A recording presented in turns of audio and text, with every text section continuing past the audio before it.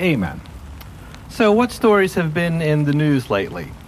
There's an article in the LA Times. The Supreme Court let stand a ruling that protects the homeless who sleep on the sidewalk. Apparently, there's been, this is the Ninth Circuit. Of course, the president doesn't like the Ninth Circuit. But basically, the prosecuting people for sleeping on the sidewalks violates the Eighth Amendment's ban on cruel and unusual punishment, so that the municipalities out there in California and the rest of the Ninth Circuit, presumably, can't just prosecute people for giving tickets to prosecute people for sleeping on the sidewalk. It particularly, any of these homeless stories are of particular interest to me because I spent so many years living homeless. So I'd like to tell you a little bit about it. Yeah, there's a problem with, of course, the homelessness, but the thing is that this society is very coercive. Homelessness is the primary threat that is advanced against people who won't work. It's basically a society based on forced labor, and if you won't work a job, if you won't work for money, you will be put homeless on the streets. It's very coercive. What's it like to be homeless? Well, of course, the standard, especially the Conservative Party line, is that the homeless are all, lazy bums who won't work. The standard liberal line is that they have mental health issues, they need help, they need support, they need help to get back on their feet, government programs to do this. Let's see, what are my memories of living homeless? Sleeping out in a tent, being just run from place to place to place. The Ninth Circuit ruling concerns sleeping on the sidewalk. It doesn't say anything about where you can store your stuff. Presumably these people have no possessions or just whatever they cart around with them. But if you want to, say, set up a tent somewhere and store your belongings in it, well, you're going to have even more problems. And even if the Ninth Circuit doesn't let Los Angeles ticket and arrest you for sleeping on the sidewalk, good luck finding a place just to store your clean clothes. And then, of course, we hear that the homeless are dirty, they smell. Well, where can you take a shower? Where can you store your clean clothes? If you have to cart everything around with you, why would you bring a clean pair of clothes every day? That would just be, a lot of extra work and a lot of extra, baggage and weight that you're carrying around. So, you have a tent set up somewhere and you're just constantly, it seems, being run from place to place. You can stay, someplace for a little while, but, there really is no free legal camping anywhere in this society. At least not in the cities. I guess you can go out in the woods, in the wilderness, but heck, you got that freedom in a lot of places. I think the Soviet Union really wouldn't have minded their dissidents so much if they just went away and lived in the Siberian wilderness. It was just, who cares? Let them protest against communism to the wolves and the bears, and the wolves and the bears are thinking to themselves, that crazy human lives down there in the river valley. So, you're running from place to place to place. You're really just, if you can't hardly even find a place to put up a tent and just sleep at night and keep your belongings there. I remember sleeping in a tent in Hawaii and coming into the public library and working on operating system code in C++. Why would anyone do that? Why would anyone sleep homeless and then come into a public library on a beat-up old laptop and work on operating system code? It's not your kind of conventional picture of the homeless. And the fact is that some of us have lived homeless not because we're lazy or because we're drug addicts or because we have mental problems, but just we're opposed to the leadership of this society. I'm not giving in. I'm not going to work a job because I'm essentially forced to do it to have a house to live in. It doesn't mean I'm not going to work. The work I do is freely available. The operating system is called Herd, and you can download it for free off the internet. I'm working on a math book. Same thing. A different time of my life, different place. But sleeping out in the tent, coming into McDonald's, and working on a math book. Working on math software. And then, there was a story not too long ago. What was it? All the money is being wasted on the homeless. $100,000 a person that Seattle, I think, spends on the homeless. How you doing? So 100,000 a person, I think they spend out on the West Coast per homeless person per year. It's unbelievable. People living on the streets, $100,000 a person per year. I mean, you know, most people, you give them $100,000, they're just going to go get an apartment somewhere, obviously. And you're just like, how do we waste so much money on the homeless? And once you've been homeless, I think you understand. I understand. I've been there. All of the homeless shelters I spent any time in, they're all run the same way. There are, of course, the clients, the homeless. They sleep in bunk beds, 20, maybe 50 to a room. They eat at a cafeteria. It's just, you know, it's a cafeteria. It's a hot meal often, but you sit through a cafeteria line. And often, except Fairbanks, the coldest Fairbanks is the winter. That's the only place that I've been in a homeless shelter where you're not basically just thrown out on the streets, you know, practically speaking, at like 7 or 8 in the morning. You have no place to sit and work. You don't have an office. You don't have a place to just store your stuff. You have a place to sleep. They'll feed you, and then you're out on the streets. The staff, on the other hand, the staff get nice paychecks. They drive cars. They don't sleep with the clients. They have private houses they sleep in. They rent or they pay mortgages. They live comfortable middle-class lives. I'm often reminded of the guy in Fairbanks, the shelter in Fairbanks. They had a Vesper service every evening after the meal. And one evening, the chaplain stood up during his sermon, and he's asking, where are all the people? There were like 100 people that ate the meal, but maybe a dozen of us stayed for the Vesper service. He's like, where are all the people? You know, all the people enjoyed that nice hot meal. Why are only a dozen of them here to celebrate Vespers? Well, I came up to him afterwards and I asked him, you know, where are the staff?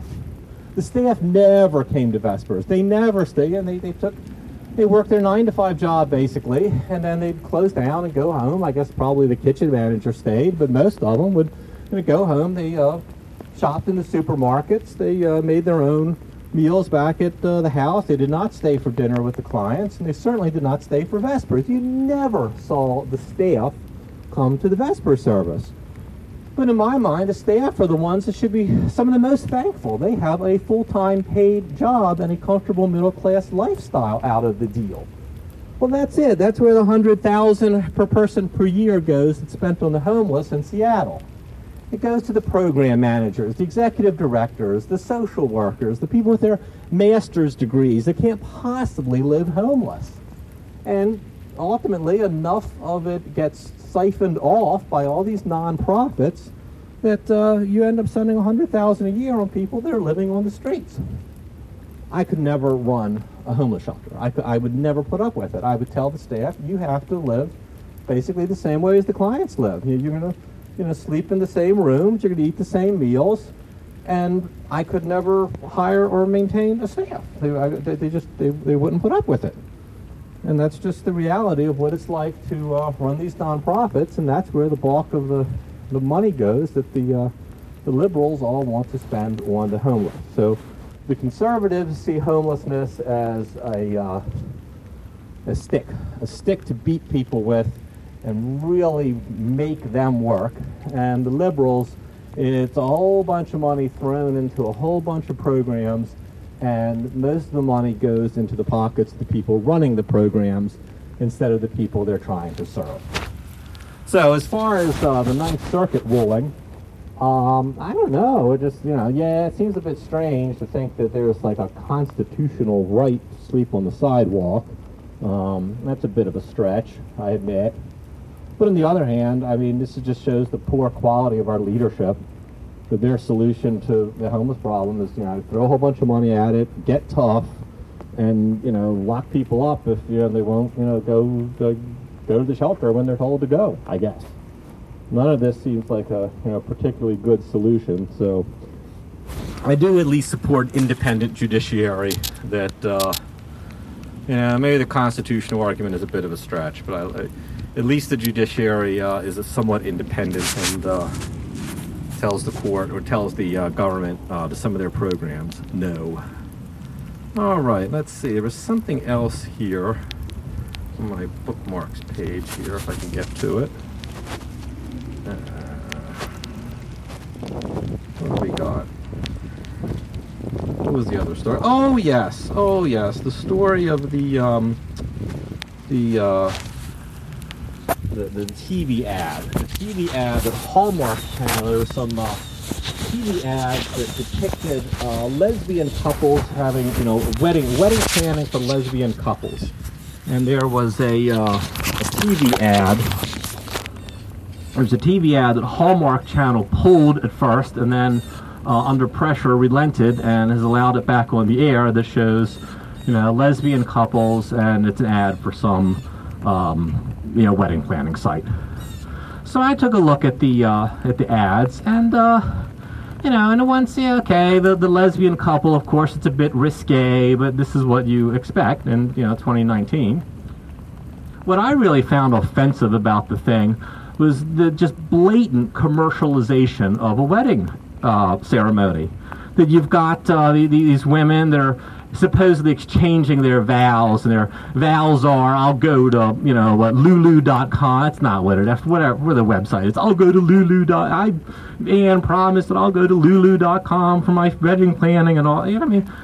Come on. You're just turning what should be kind of a sacred, really, it should be a sacred ceremony, sacred vows, and you're just twisting this into something to just blatantly sell a website. But of course, we have to stop back and think what this whole commercial TV advertising business really is. Television is the greatest propaganda machine that has ever been invented by man, bar none. The way it works is basically this. You've got a technology that just beams video images all over the world. And what the people who run it relatively quickly figured out is that you can take a program that people want to see, a sporting game, a sitcom, some action movie, and you can break it up every 10, 15 minutes or so. You can stop and you can throw a bunch of propaganda messages in there, and people will mostly put up with it. If you throw too many of them in there, they'll stop watching. But there is like a sweet spot where you can get them to watch the program that they want to watch, and then periodically throw some propaganda in there. And that's really what it is. It's all propaganda. It's mostly commercial propaganda trying to sell some product. Of course, the politicians always got to run their political propaganda, but really, it is all propaganda. And then you say, well, I don't have to do that. I could, develop my sitcom, for example, without selling any advertising. You could, get your actors to work for free, your TV operators to volunteer their time at the local cable public access studio, and you can try and do your sitcom that way. Or you can sell propaganda, and then all the TV, the studio operators, the camera operators, the directors, the audio engineers, they all get a nice paycheck for doing this. You can, buy, probably top quality, production equipment, hire good screenwriters, hire good actors, and really do a good job of putting together entertainment content that people want to see. Simply put, quality entertainment costs money to produce. So the way in this society to produce quality entertainment is you sell propaganda. You throw these commercials in there periodically, and you sell propaganda. Propaganda gets sold to the highest bidder. And that's what's going on with these TV commercials on the Hallmark Channel. They are selling propaganda. And of course, some .com with, they're all pro-LGBT rights. They're going to come up with a kind of a risque ad that shows two women exchanging, supposedly marriage vows, but it's all just trying to sell their .com. And then if, Hallmark balks at putting it on TV, so much the better, because you got even more exposure now. Ellen DeGeneres is tweeting that this is outrageous. That why is this LBGT lesbian couple being banned from Hallmark Channel? Well, let's see. Do you ever hear any political opposition to democracy on television, on any of these propaganda channels. Do you ever hear anyone say, I am opposed to the majority of the American people? I don't like what the majority of the American people are proposing. I want to stage a secession bid, for example. I want to organize my people. We'll occupy Alaska or Hawaii or Texas. We'll vote a secessionist government into power. We'll take one state out of the Union. We don't like the majority. We don't like where they're going with this country. You never hear it. See, you never hear that kind of political opposition.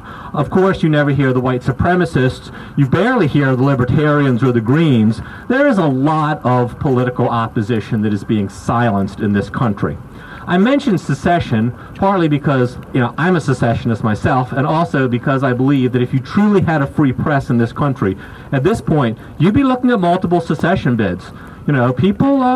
I think there's plenty of people that would like to, take a state and leave this country. The hard part is getting them to agree on what the policy would be in that state. But the fact is you don't hear these things, and the reason you don't hear them is because the people advocating for them don't have any money to buy their advertising product onto TV. So it really is a controlled media that is largely silencing all opposition to majority rule. You can come here to Capitol Hill, you can hear someone with a microphone and a loudspeaker giving a protest demonstration, not going to be arrested, be a freedom of speech, but you're not going to hear it on TV.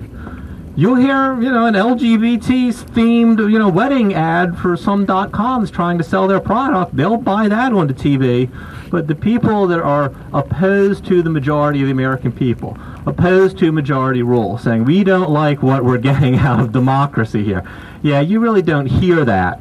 You hear two political parties, Republicans and Democrats, both of which are all pro-democracy, they all believe in democracy, and the majority is largely split evenly between them. So they just battle and battle and battle and battle to try and get their viewpoint, their candidates voted into power. And there's a whole lot of other people, minorities of course, but the minorities are largely being excluded and silenced from a political process that is totally rigged in favor of the majority. And that includes the TV networks and their propaganda products. So if I was running Hallmark, if I was just running, I'm running freesoft.org. I just don't put commercial advertising on the site. And if I was going to have commercial advertising on the site, I'd probably, in one sense, censor it, but just be very selective about what messages I want put on the site. And you know what? I don't want a wedding turned into a commercial event to sell some business's product. I don't care whether it's two men, two women. I don't care if it's a polygamous marriage, or just a completely straight normal marriage. I just don't want to see what should be a holy ceremony before God turned into a commercial product. Amen.